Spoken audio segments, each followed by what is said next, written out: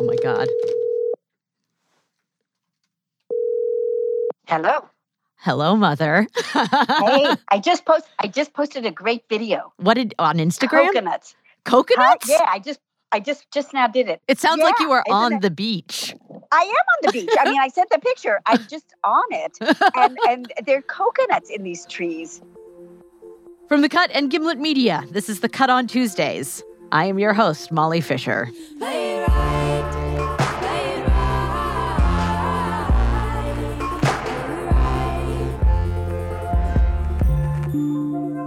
We've been planning some mom-related content for this week and next, so we decided I should probably call my mom.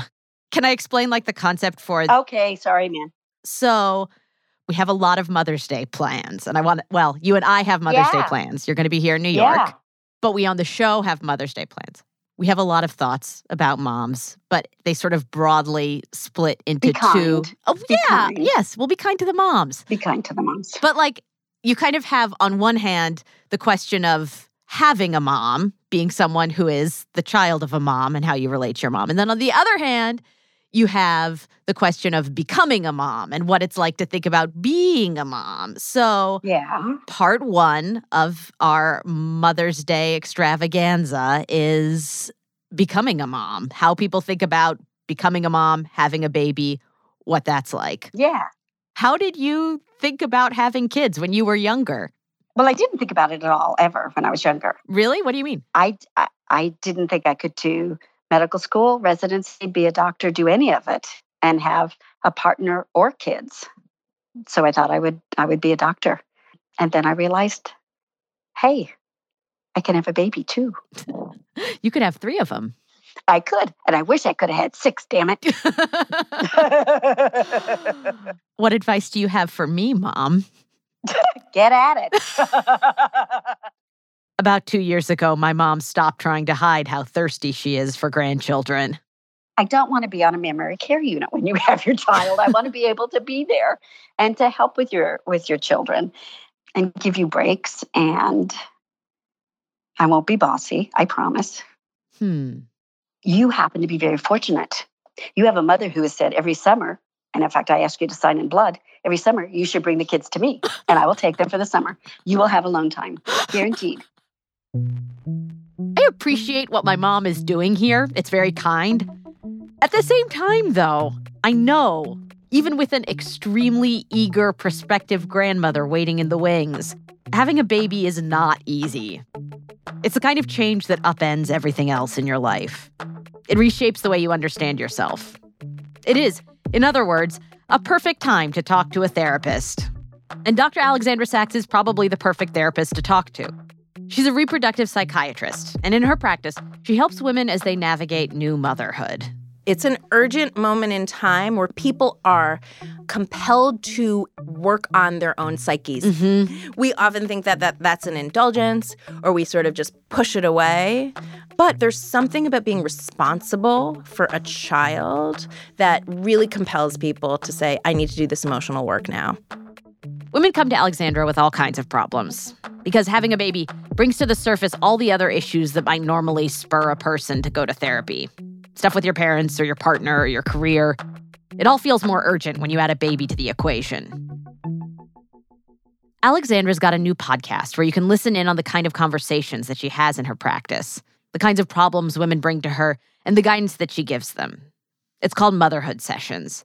And this week, we wanted to share Alexandra's conversation with one of those women. We'll call her Anne. She told herself that she never wanted to have kids. She told her husband that as well, but he wanted kids. She told me that she wanted to believe him and her parents, people who were saying, you'll like it. Just wait and see. Yeah. But she's coming in, she has a 2-year-old, and she says, I don't like it. It never happened. It being the wanting to be a mom. Yeah. I am a mom, but I never wanted to be a mom. It almost seems taboo to put it so bluntly. I have a kid, but I still don't want to be a mom. And like Anne told Alexandra, it's the kind of thing that everyone swears will never happen. Whatever doubts you have beforehand, they're supposed to disappear once you finally got a baby in your arms, even if you're touching another person's poop every day and never sleep. But what if the doubts don't go away? I think my story is just, in terms of motherhood, is just I never really wanted to be a mother. I never cared for kids. I never wanted children. Now that I have a kid, I do know now that I think I would have been perfectly fine without having a child. But I fell into the pressure of everyone telling me that I should, or that I'm going to change my mind, and that life's so much better with kids. I think I convinced myself to think that the way I'm thinking was wrong. And so I think it really is just good to just talk to a professional in terms of just like how to cope with it. That's where Anne had found herself. Here she is, in conversation with Dr. Alexandra Sacks. Any sort of like life with kids, and I guess when I think back on like growing up, it looked difficult to me. I didn't see like any real excitement and joy to be a parent. I had a good childhood. I grew up happy and loved, and so to be a kid, it was great. But like for me to see the role of a parent, was very overwhelming, and just like it felt very like sacrificial and like suffering. Think about your mom, or? Yeah, I think about my mom and just my aunts. In what way did you see them suffering? Because I saw that they were prioritizing everyone else besides them. So they're the ones waking up in the morning and cleaning the house and cooking and spending the money that they have on their children, for their husbands, like, people around them, and not really taking care of themselves.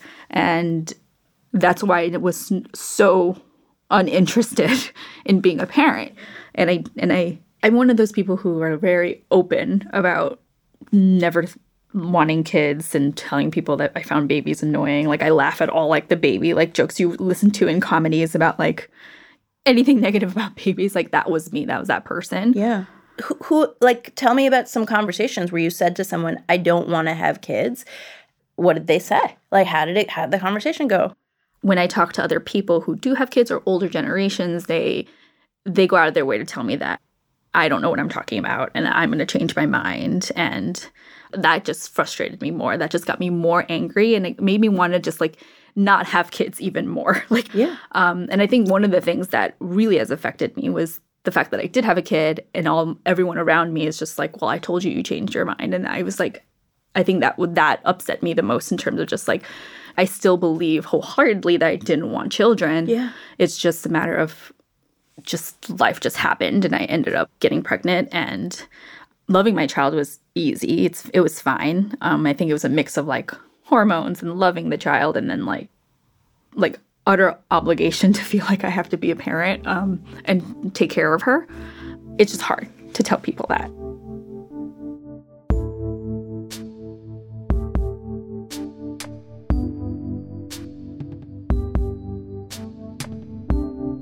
I think it might help if we can figure out how you got here.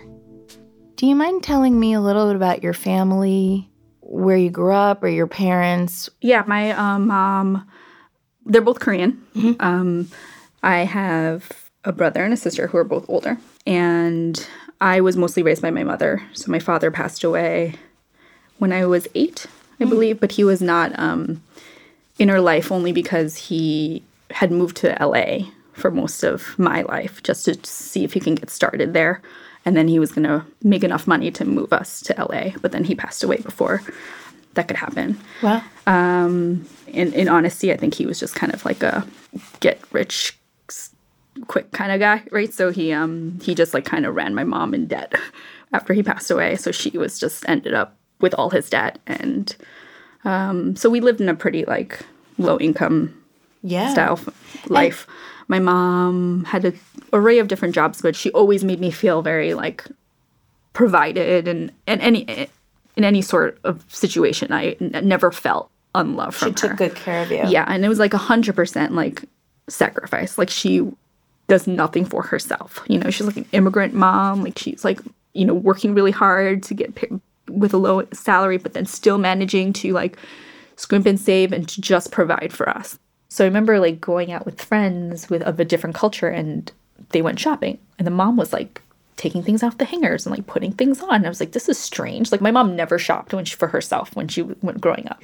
And that is pretty much how it was like how I envisioned what a parent is or what motherhood is. Yeah. And so for me that was you were like, no, thank you. Yeah, that is like I can't do that. And I know, because I'm really hard on myself, is that I know if I didn't do it that way, then I'll always feel like I'm not being a good mother. Mm-hmm. When did you move out of your mom's house? I didn't move out until after I found a full-time job in the advertising industry. And during that time, you know, when money was a little bit more free-flowing, it was like partying every day. Like we were just like out having fun, you know, like you have salespeople with like expense checks. And did you enjoy that? Do you look back at that as being a happy time? It was. I met my husband in that industry. Yeah. How'd you meet? He was at that agency that I worked at. What did you like about him off the bat? He was just really sweet. Like he was just nice and easy to talk to, and he has like totally has the physique that I want, which is like slight and cute. You know. And what's his background? Is he from New York? He's from Jersey. He's from Jersey. Yeah. So he's pretty much like an East Coast guy. Is he Korean? No, he's not. He's Jewish. Mm-hmm. And did it get serious pretty fast, or? Wow. I honestly just wanted to have fun. Mm-hmm. He was the one that was more like, I don't want to continue this unless it's serious. And I was just like, oh my God, are you kidding? Like I just wanted to have fun. I'm like young and 21 at the time or 22. So you wanted more adventure and experience. I did, but he convinced me. So and here we are. I think 12 years. How did he convince you? Pretty much giving me that, not an ultimatum, but saying that like I really want to take this more seriously. Yeah. It's not like I'm just having fun, because that's not his style. And when you were dating and then early marriage, did you guys talk? I imagine you did talk about your future and what you wanted. Yes. So what did you talk about? Kids were probably the biggest thing, right? Before we got engaged, I told him like, if you have to be really, really aware. I told him you have to be really, really aware that I will not ever want to have children. Whoa, specific. And he just thought I was really going to change my mind. He did. So you're like, you need to know. Yes, I did. Before we get engaged, that I do not want to have children. Yes. You said something to that effect. Yeah. I'm like, this is like really important to me. Like, I really don't think I'll change my mind. And he said, okay. He's totally fine by that. But then he realized deep inside, he was hoping that I would change my mind. So how did you end up a mother? I fell into pressure. I think at the end of the day, I really did. I think I know now that I have a kid, I do know now that I think I would have been perfectly fine without having a child. But I fell into the pressure of everyone telling me that I should, or that I'm going to change my mind, and that life's so much better with kids. You know, I think I convinced myself to think that the way I'm thinking was wrong. So I'm mad at myself at that, you know, in terms of just like having, you know, almost feeling like I was wasn't strong enough to stand my ground. Yeah. You know, but you know, now I do have a kid. I can't turn back time. Right. And I know now, like, I think really deep inside it didn't. I would have been perfectly fine without. Do you know what about this is making you cry as you talk about it? I guess just the life that I don't have anymore, and that and I'm upset about like not standing my ground, or like not being true to myself. Yeah, I think that's a constant battle I face, and I feel like this is like an ultimate thing, like the ultimate choice of really showcasing like who I am in terms of like being true to myself. Yeah, and it wasn't. So, now that Anne's made a choice she can't take back, what is she supposed to do? After the break, Alexandra and Anne talk about how she can start being true to herself.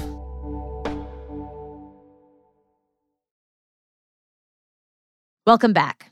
This week, we're listening in on a conversation between Dr. Alexandra Sacks, a reproductive psychiatrist who specializes in working with moms, and Anne, who's struggling with being a mom, something she never thought she wanted to be.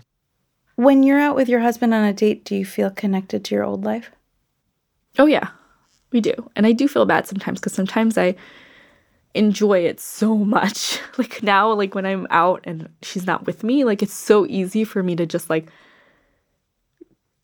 put that like baby stuff aside and like enjoy my life. But that's exactly what you're supposed to do. But I feel terrible. I really do feel terrible. Why? I don't know. I just feel like I should want to like miss my baby or like want to come home to her. And instead I just get sad that like I only have like small little blips of this past life. So like in the beginning, it was hard for me to even do it because I would go out and I would be enjoying myself, but then I would be hit with an immense amount of sadness that like, this is such a small fleeting moment and this is not my real life. My real life is back at home with this baby. Well, actually, that's not true. It is your real life when you go on a date with your husband. It's really happening in your real life. Yeah, to me, it just feels so separate, you know? I don't know. So both are true. We're talking about how to integrate these two parts of you. Mm-hmm. The part of you that loves your daughter and is a mother and has her in your life. And the part of you, how old were you when you had a baby? 33. So the 33 years of you that have nothing to do with her. Mm-hmm. We want to still make room for that person. Yeah. And we're gonna kind of walk through also how you can take on the job of being a mom in a more flexible way. Right. Right. I don't know. I guess it's also just a guilt thing too, just in terms of just I don't feel like I should be leaving her because this is my role now. And guilt why? Because I'm not being that like vision of what I think a mom should be, I guess. I guess that's the thing I'm kind of curious about is that vision of how you think a mom should be is from your mom, right? Mm-hmm. I think so, yeah. Yeah? Yeah. But there are so many other ways in which you've chosen to carve out a life that looks different from your mother's. Mm-hmm. You had a faithful, stable, financially responsible, risk-averse guy by your side from a different culture entering into and yet in your mind you said nope, but in motherhood I will duplicate her experience. I think so, yeah. So explain that to me. Yes, but I think the one thing that she did do right was show how good of a mom she was. Like I never doubted her as a mother. Would you like to duplicate for your daughter the feeling that you had with your mother? I think so. Yes. Yeah. What do you want to duplicate? The feeling that, like, I unconditionally loved her. Yeah, you felt that way with your mom. Yeah. So that felt really good. Yeah. That I wasn't, like, I was choosing her as a priority over anything else, really. Yeah. What do you think brings tears? Because sometimes I don't want that, Right. But I think you're torn because it's not so simple that you feel obligated to perform the way your mother did, and that's you would feel guilty that you're a bad person if you didn't do that, and that's why you're doing this. I think it's also, from what you just said, that you felt loved, and the way your mother treated you felt good, and that you want your daughter to feel loved and good the way you did in your childhood. Yes? Yeah.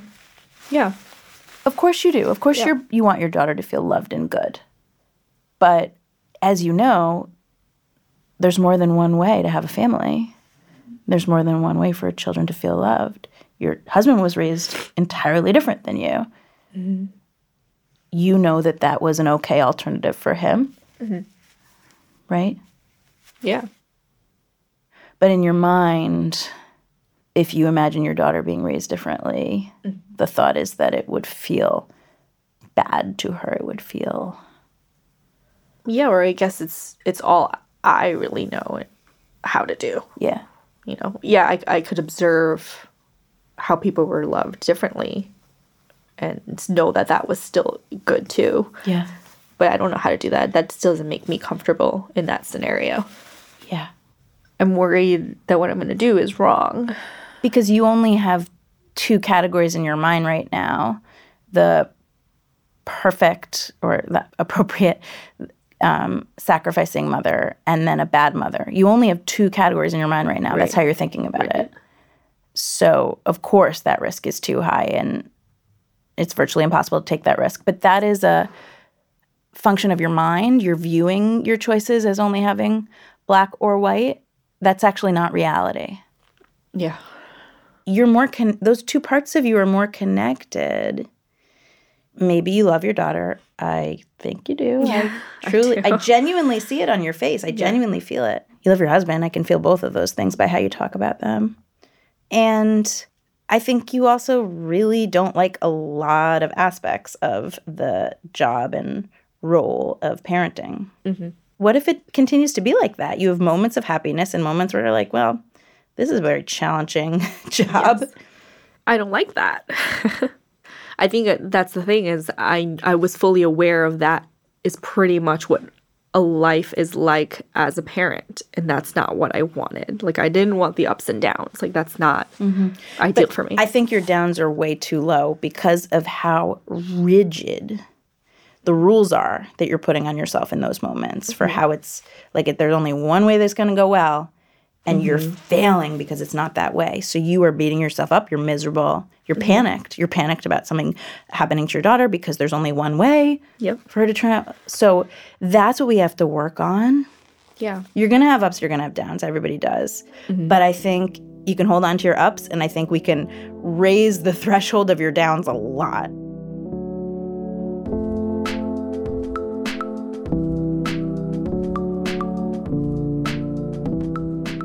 In your life right now, what are the things, the experiences in your parenting during the week that you really dread?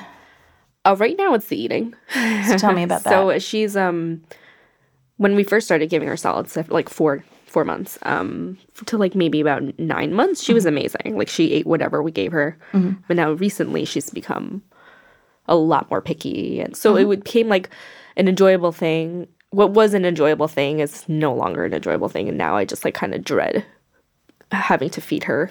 And I can't help but just be disappointed. She said she's not a good eater. So this is a good example. You had an expectation of how it was going to go with your daughter learning about food and experiencing food and relating to food. And you had a very fixed goal. So first things first, you're in trouble if you're walking into a parenting experience with any expectation that's that specific. Right. I want her to like throw me a bone. Like I feel like there's always seems to be like a challenge and it is a process. So now I know that like, okay, she's not one of those babies that just eats anything. So now I do have to like constantly think about how to get her there and like have to like take all these steps to get her to not become like essentially a picky eater. And like, I don't want to do all these additional things. Yeah, but we got to keep talking about that because it's not her job to throw you a bone. She's a baby. I know. Yeah. It's her job to grow. Not to be empathically related to other people's needs. Right. This is really about, it's about so many things. It's such a great example. I think at the top of it is about your trusting yourself more. Because things don't have to be boxes that you check off and say, check, done. I think that's the difficulty for me. Like you kind of like really touched on it in terms of like, I do see it as a checklist. Like I have to just like, even in the beginning of when she was younger, like that is kind of what I wanted. Like I wanted to check off, oh, she's a good napper. Oh, she's sleeping through the night. Like I wanted to do that in terms of, instead of seeing it as a long-term goal, I wanted to be much more short-term so I can see like the results. Yeah. I was just like drilled to be responsible and like disciplined and like that's the hard thing too, because I think for me, and it's like it's either 100% or right. It's a failure. Right. Like, what do you want? What's your finished product you're working towards with her? I mean, I want her to be a successful, independent woman. I kind of want her to be almost like better than me in terms of just like standing her ground, making decisions for herself, and achieving things, being successful. Yeah. And I don't want her to have like the suffering burden feelings that I feel. Yeah. So, well, that's great because that gives her lots of wiggle room to like be a. Right. If she's at times an imperfect eater, you're okay with that. But I really think that the best way to put her on the path to being a successful young woman who can listen to her voice and hear it and follow through and choose joy and not suffering, I really think the best way to convey that to her is by modeling it yourself. Mm-hmm. I know, but it's hard to do. So we're going to talk more about that because, as you know, your mom didn't tell you you have to suffer, you have to suffer. She just modeled it, and you know the power of a parent's example. Mm-hmm. You're modeling this sacrificing, suffering behavior. And you're also modeling behavior which is like, it's all or nothing. You're either a success or a failure. So a psychologically healthier way to parent is by modeling exactly what you want to model, which is being able to listen to your own voice, being able to choose. You have to push yourself to take those moments to do things that make you happy and take some space from her so that you can enjoy yourself a little bit more. That's part one. Part two is when you're momming, you need to do some work to identify when you're having these thoughts where there's only one right way to do it. There's only one right way for her to have dinner is to eat the full plate of vegetables. Eating half the plate of vegetables is a failure. Whenever there's a model in your mind of it has to go this way and you're panicked about failing, remind yourself that parenting is not about looking at your own reflection in the mirror. It's not about looking in the mirror and seeing, am I a good mom or a bad mom? Mm-hmm. It's about looking at the person who is your child and seeing what's going on with them. Yeah, and I think that's what in this past year, that's what I've learned. Like, it's like not black and white. And then I have to just be like, okay with like the okay. Like things are just okay. But like that's still very difficult for me. Yeah. It's good to hear it and I understand it again. I just But you have to live it. Yeah. And therapy does not work by getting like big ideas. It works by living through it. Yeah. I get it. And again, it's just yeah, and I think it's okay for us to wrap up with a feeling of uneasiness. It just takes time to live through change. Mm-hmm. We're not going to solve it. We're not going to wrap it up in a bow today, but that's real. Mm-hmm. It takes living through and feeling it out. And I think you can do it. I really do. I hope so. I'm going to try. Yeah, I'm going to try.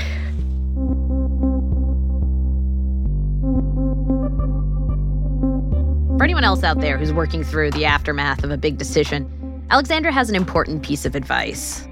What do you say to someone who is expressing real regret over a decision like becoming a parent?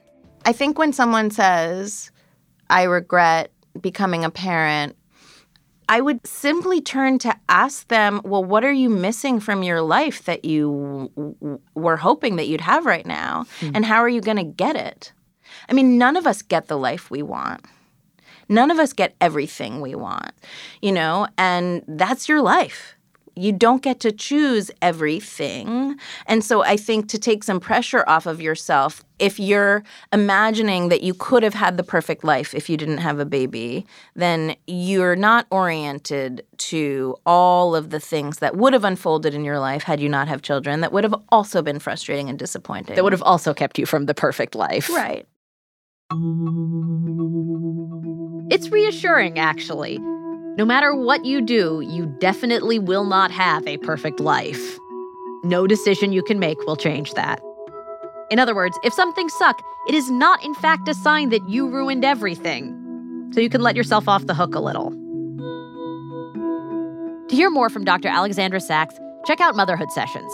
You can find it wherever you get your podcasts. And we'll be back to you next week when we flip our focus from being a mom to being a daughter and all the ways you can screw that up. That's it for this week's show. We'll see you next Tuesday.